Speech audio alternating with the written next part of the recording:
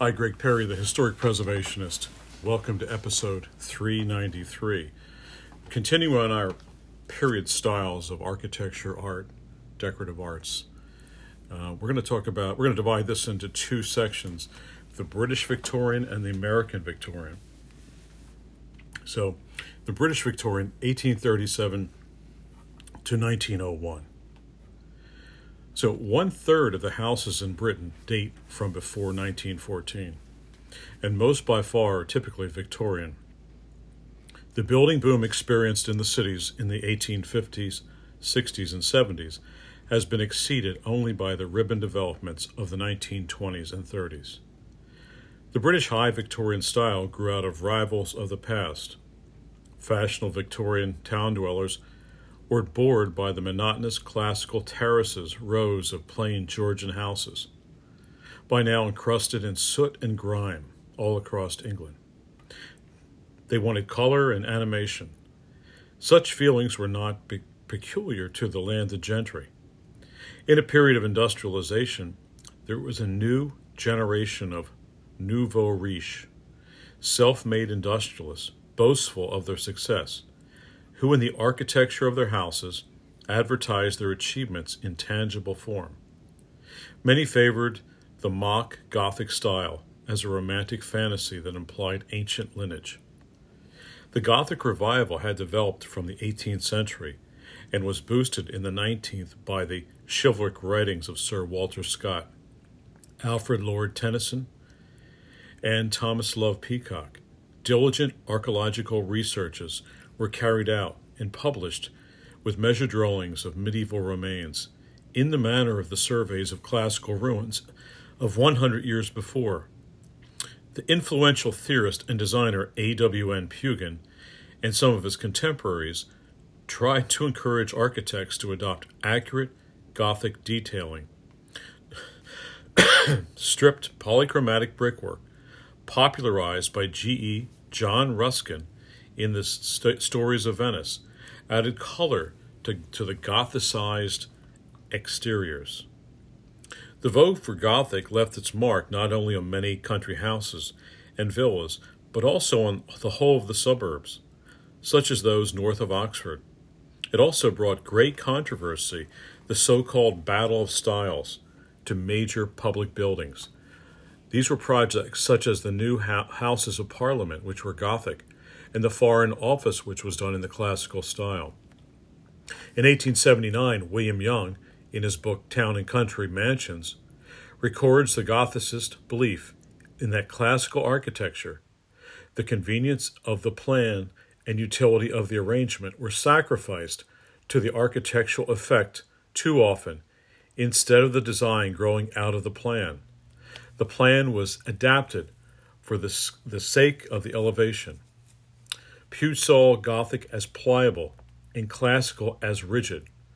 Speculative builders were uninterested in such academic niceties.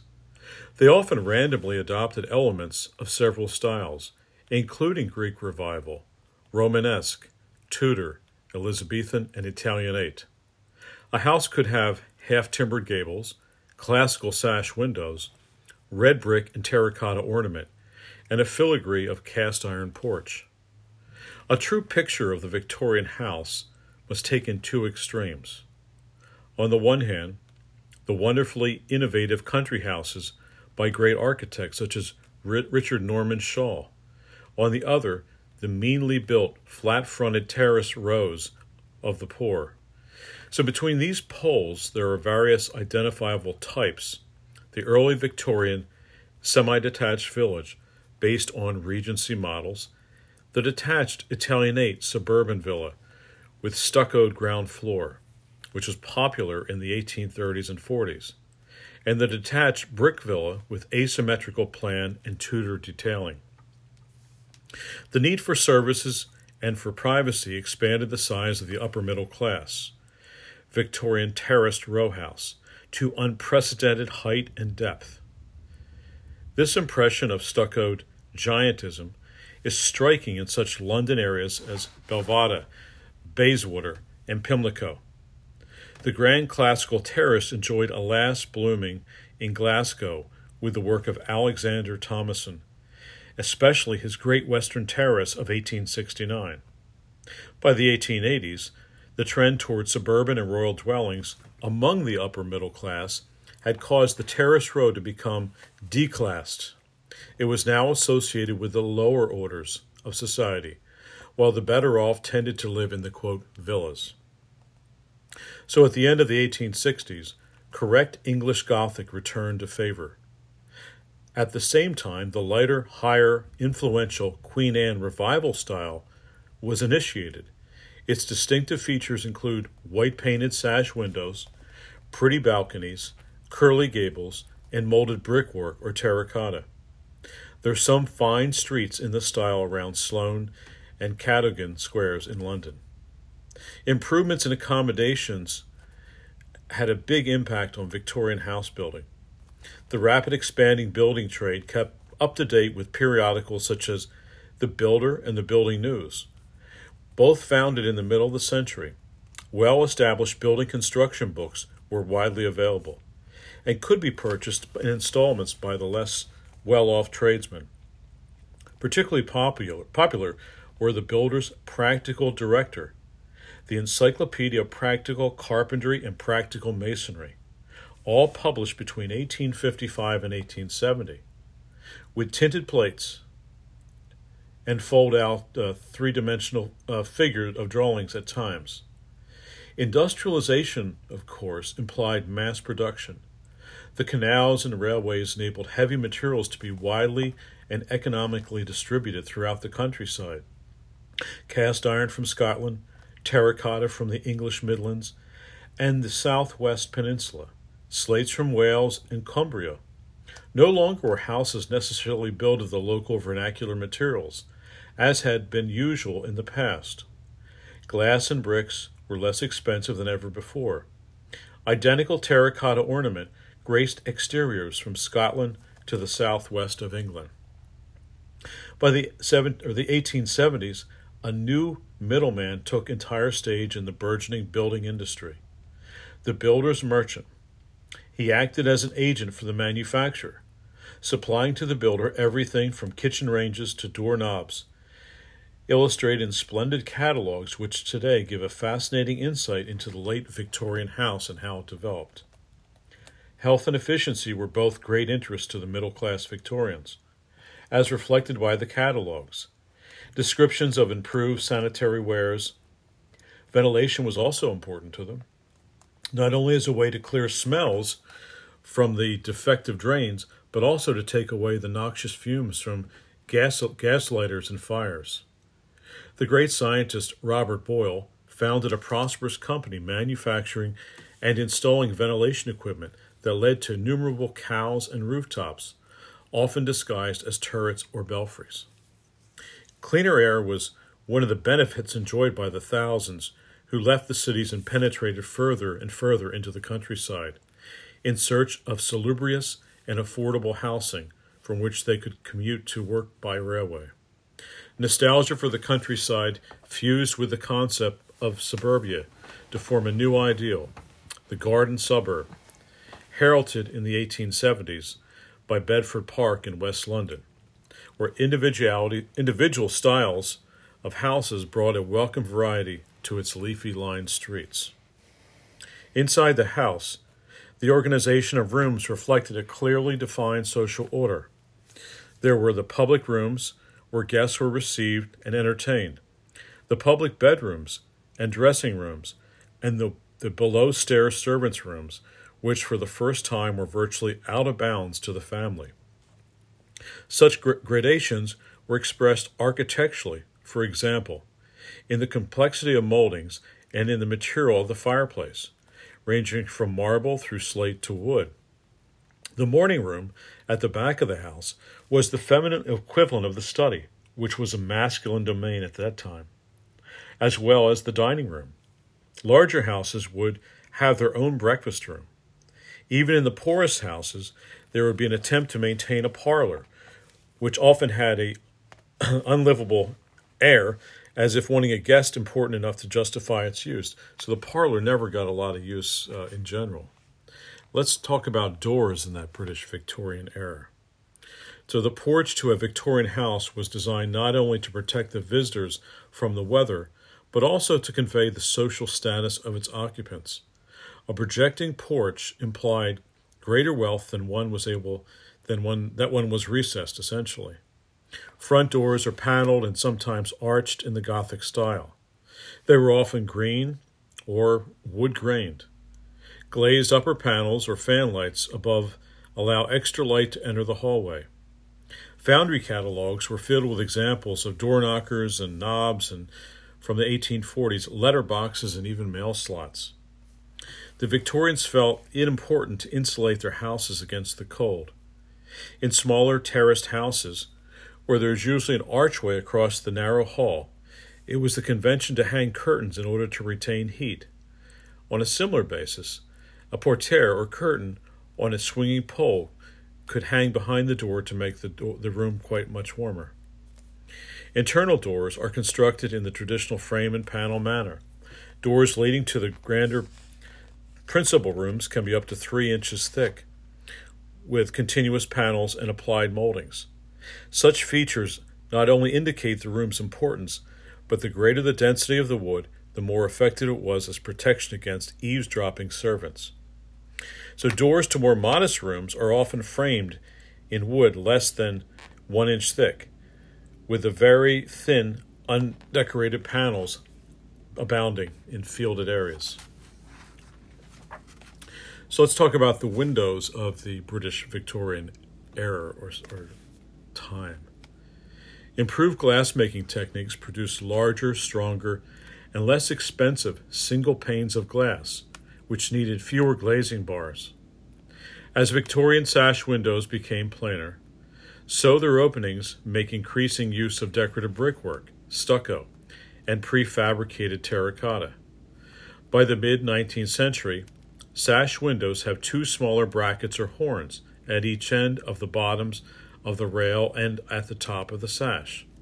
These are to help strengthen the frame and support the heavier panes of glass incurred. The abolition of the window tax in 1851 encouraged the greater use of glass, and the bay window with its wide center sash and 2 narrow lights on either side is a characteristic feature. Some later sash windows have small panes of glass and thick glazing bars forming the top to cut down glare from the sky with a single sheet of glass below. Casements, often using leaded lights, returned during this period, especially in the Gothic style. Windows or the Tudor square-headed in modest houses. In grander houses, the decorative tracery at the tops of the arched windows reduced the amount of sunlight, thus protecting interiors and furnishings from fading. On sashes, exterior blinds served the same purpose.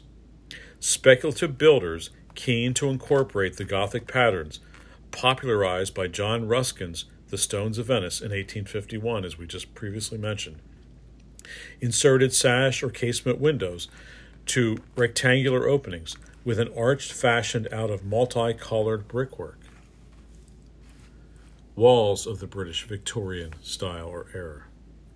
Throughout the Victorian period, it was still the convention to think of walls as being made up of 3 basic elements: a floor, a dado, and chair rail.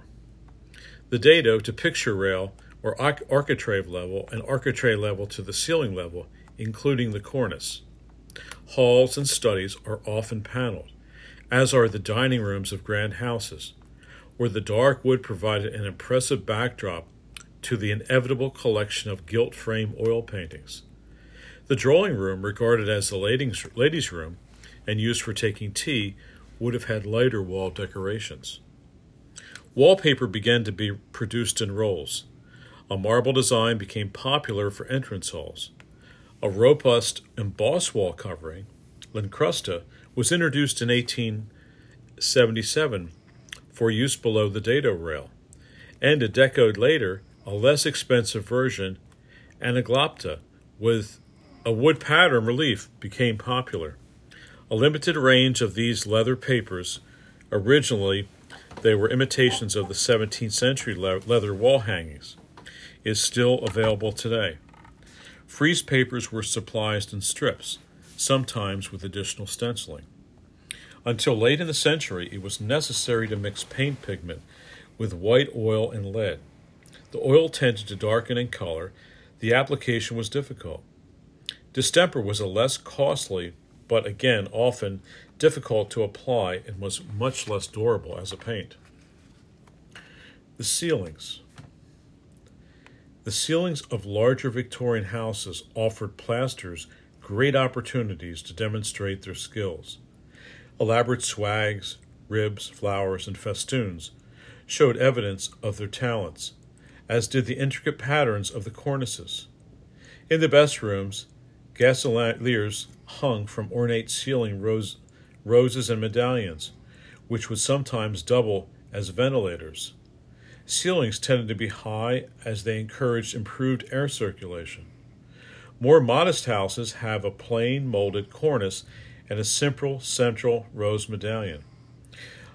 A pattern book produced in 1892 by George and Maurice Adsley shows large and impressive stenciled corner designs, but these were not widely employed because the amount of dirt which collected on ceilings, largely due to the use of oil and gas lamps, made frequent redecoration an extreme necessity.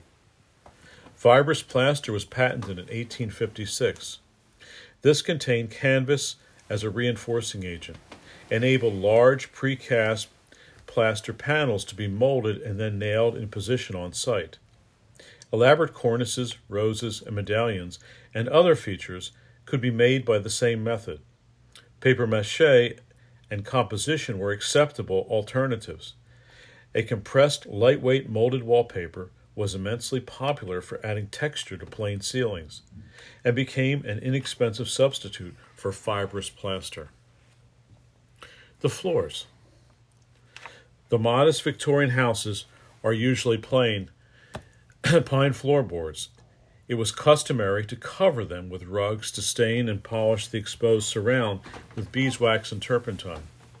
Parquetry, where small pieces of different colored hardwoods are laid in geometric patterns, was also popular as a border to a central carpeted area.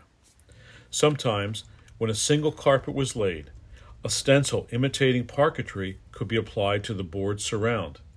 An inexpensive substitute for carpets was floorcloth. This was a form of canvas sheeting which was printed to simulate rug patterns. Parquet or tiling.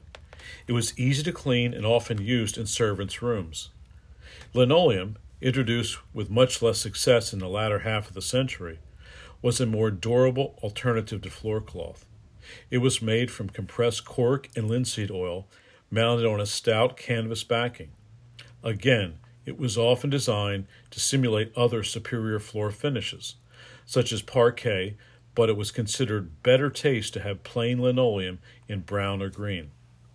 Hall floors are usually tiled with decorative encaustic tiles laid in a geometric pattern. The two foremost commercial suppliers were Minton and Mall. Both offered a great variety of patterns. Stone flags or plain red quarry tiles are found in kitchens. So we're going to take a halfway break. Greg Perry, the historic preservationist, talking about the British Victorian style.